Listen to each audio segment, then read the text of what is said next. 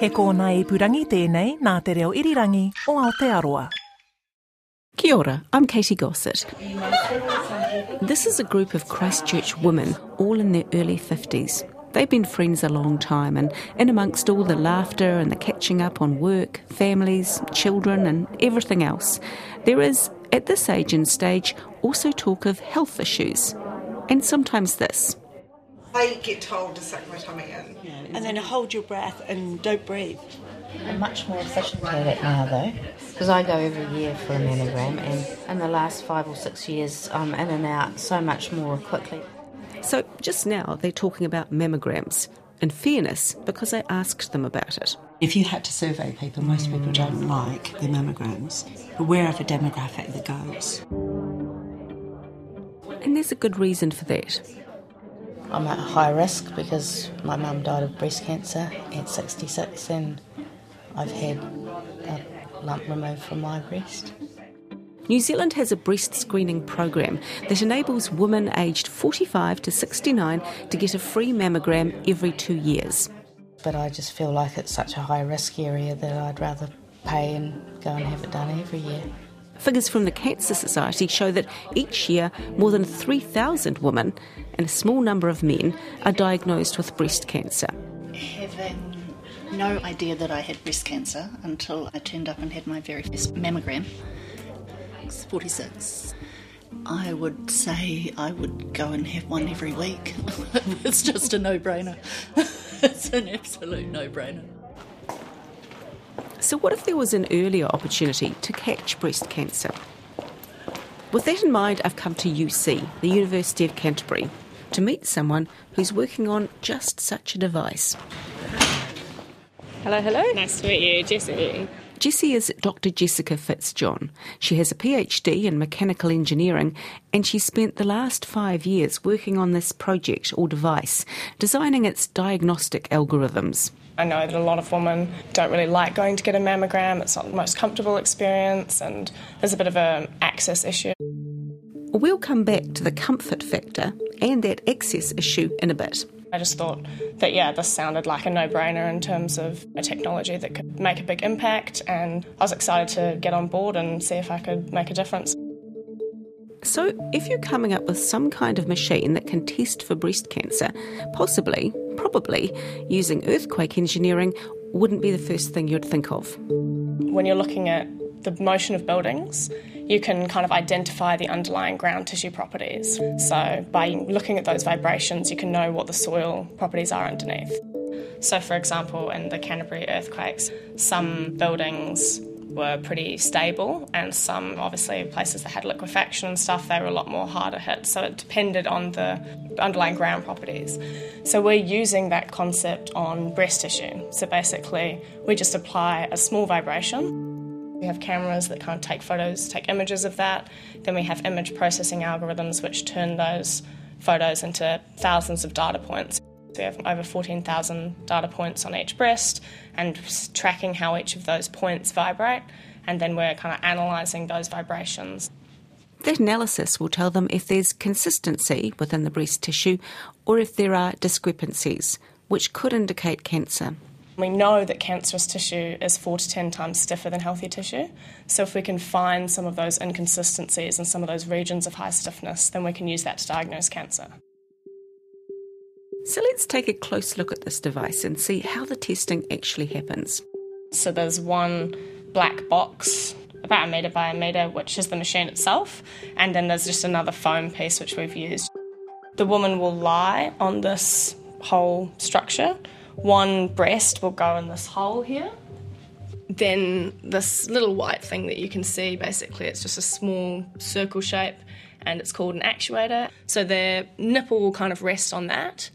That will then move up to a certain preload and then vibrate up and down, plus or minus a couple of millimetres. At the moment there's 5 surrounding cameras. We're wanting to upgrade that. And there's also strobe lights that flash, and they can help to capture the image at different periods of the vibration. So the algorithm will take those images, convert them into the thousands of data points on each breast surface, and then my diagnostic algorithms will use that data and basically infer a diagnostic outcome. Of course, the burning question is, does it work? Is it accurate?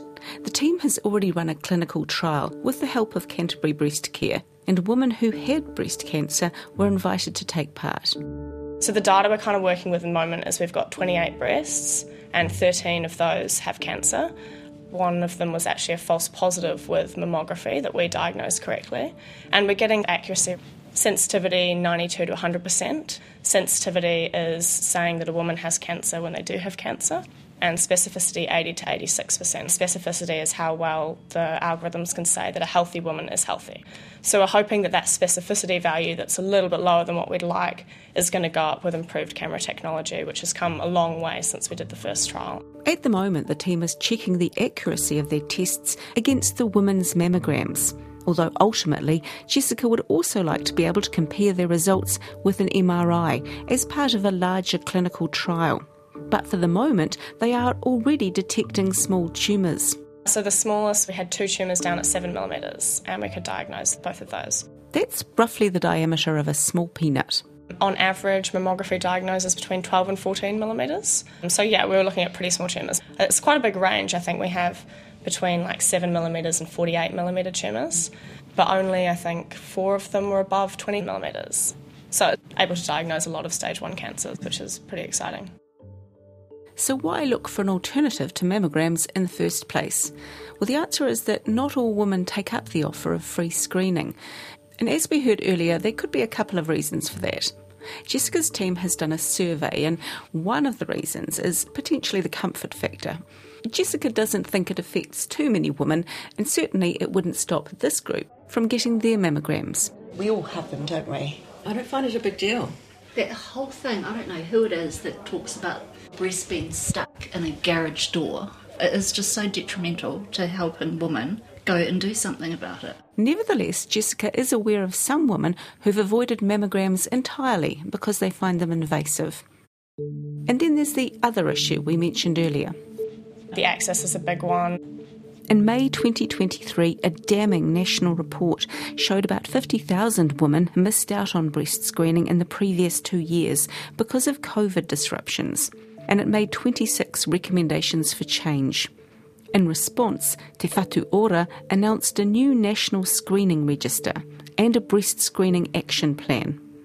Jessica's aware of the COVID delays and is hopeful that this machine could make a difference. Because it's fully automated and doesn't require an operator, it could make it possible to screen more women. This could be used to provide pop-up screening to rural communities. It can be used every other year between mammograms. All women under 45 will be able to use it because it's got no radiation, and it can increase access to that first level of screening. So Jessica mentioned women under 45. They're not currently eligible for free breast screening. And of course, private mammograms are expensive and MRIs even more so. Jessica's hoping to get the cost of this device down to $20 or $50 per screening. Because, as it turns out, getting bad news at your first or second mammogram isn't that uncommon. Some of the kind of analysis that I've done has found that when people reach 45, they're diagnosed with really large tumours. So if they're being diagnosed with tumours, over 20, over 50 millimetres at 45, then they obviously had them when they were younger. So I think that people think that the issue of cancer in younger women is a lot lower just because we're not screening. I can be blunter. About 10 to 12% of all breast cancer is diagnosed in women under 45 or under 40. Everybody counts differently. That's 1 in 10. Do they not count? Now that's Jeff Chase jumping in there. Distinguished Professor Jeff Chase, also from UC. He has a PhD in civil engineering and control systems and a lot of ideas about biomedical devices that could improve our healthcare. He initiated this tool and it might just be one of his favourites. This is one of my very best ideas. I would really like to see it go. It is really difficult to talk to funders and always hear, yet another round of reasons why, is the market not big enough, or is it really a serious problem? It's a huge problem. It's a huge cost. So we've talked before about biomedical solutions. They're becoming a bit of a habit of yours. I like biomedical solutions because you're impacting people. You can read any chunk of the news. The cost of healthcare is rising faster, and more of the cost is then put off onto people. This creates inequity of access or ability to access the best care. So I like problems that use technology to create a low-cost or lower-cost solution, or even save money, and provide that equity and somehow return that to the system. So a lot of women who are at risk of breast cancer, there's the BRCA1 and BRCA2, as they're called, breast cancer genes. If you ask around, not too many women, you'll come across somebody who is either part of a family or knows someone who's part of a family where some astronomical number of women will have had breast cancer. Why not try to create a solution that affects that, brings down the total cost, allows you to rise to meet compliance? These are sort of multiple positive benefits that can hopefully spin off, and that's, I think, where, if you want my personal statement on where research investment should be made in this country, then we should be looking for solutions that have multiple positive flow-ons. Health research is nice.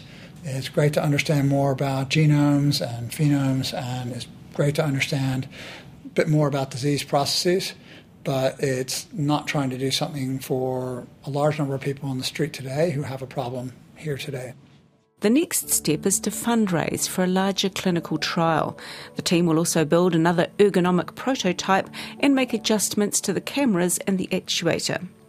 The device will still be very much a pre-screening tool, and any positive results it finds will be followed up with mammography or an MRI.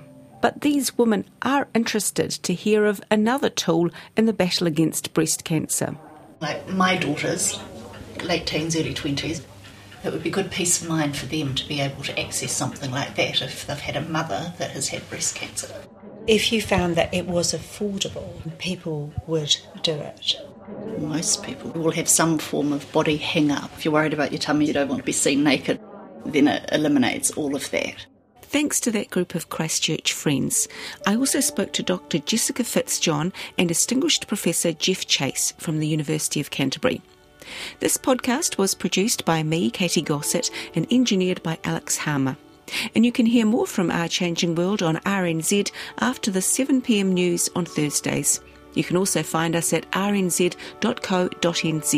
Check the podcasts page, and while you're there, you might also like to have a listen to RNZ's new podcast, Mr. Little Meets Mr. Big, an intriguing story about murder, police tactics, criminal trials, and the stories people tell. You can also follow Our Changing World on Apple Podcasts, Spotify, iHeart, or wherever you get your podcasts.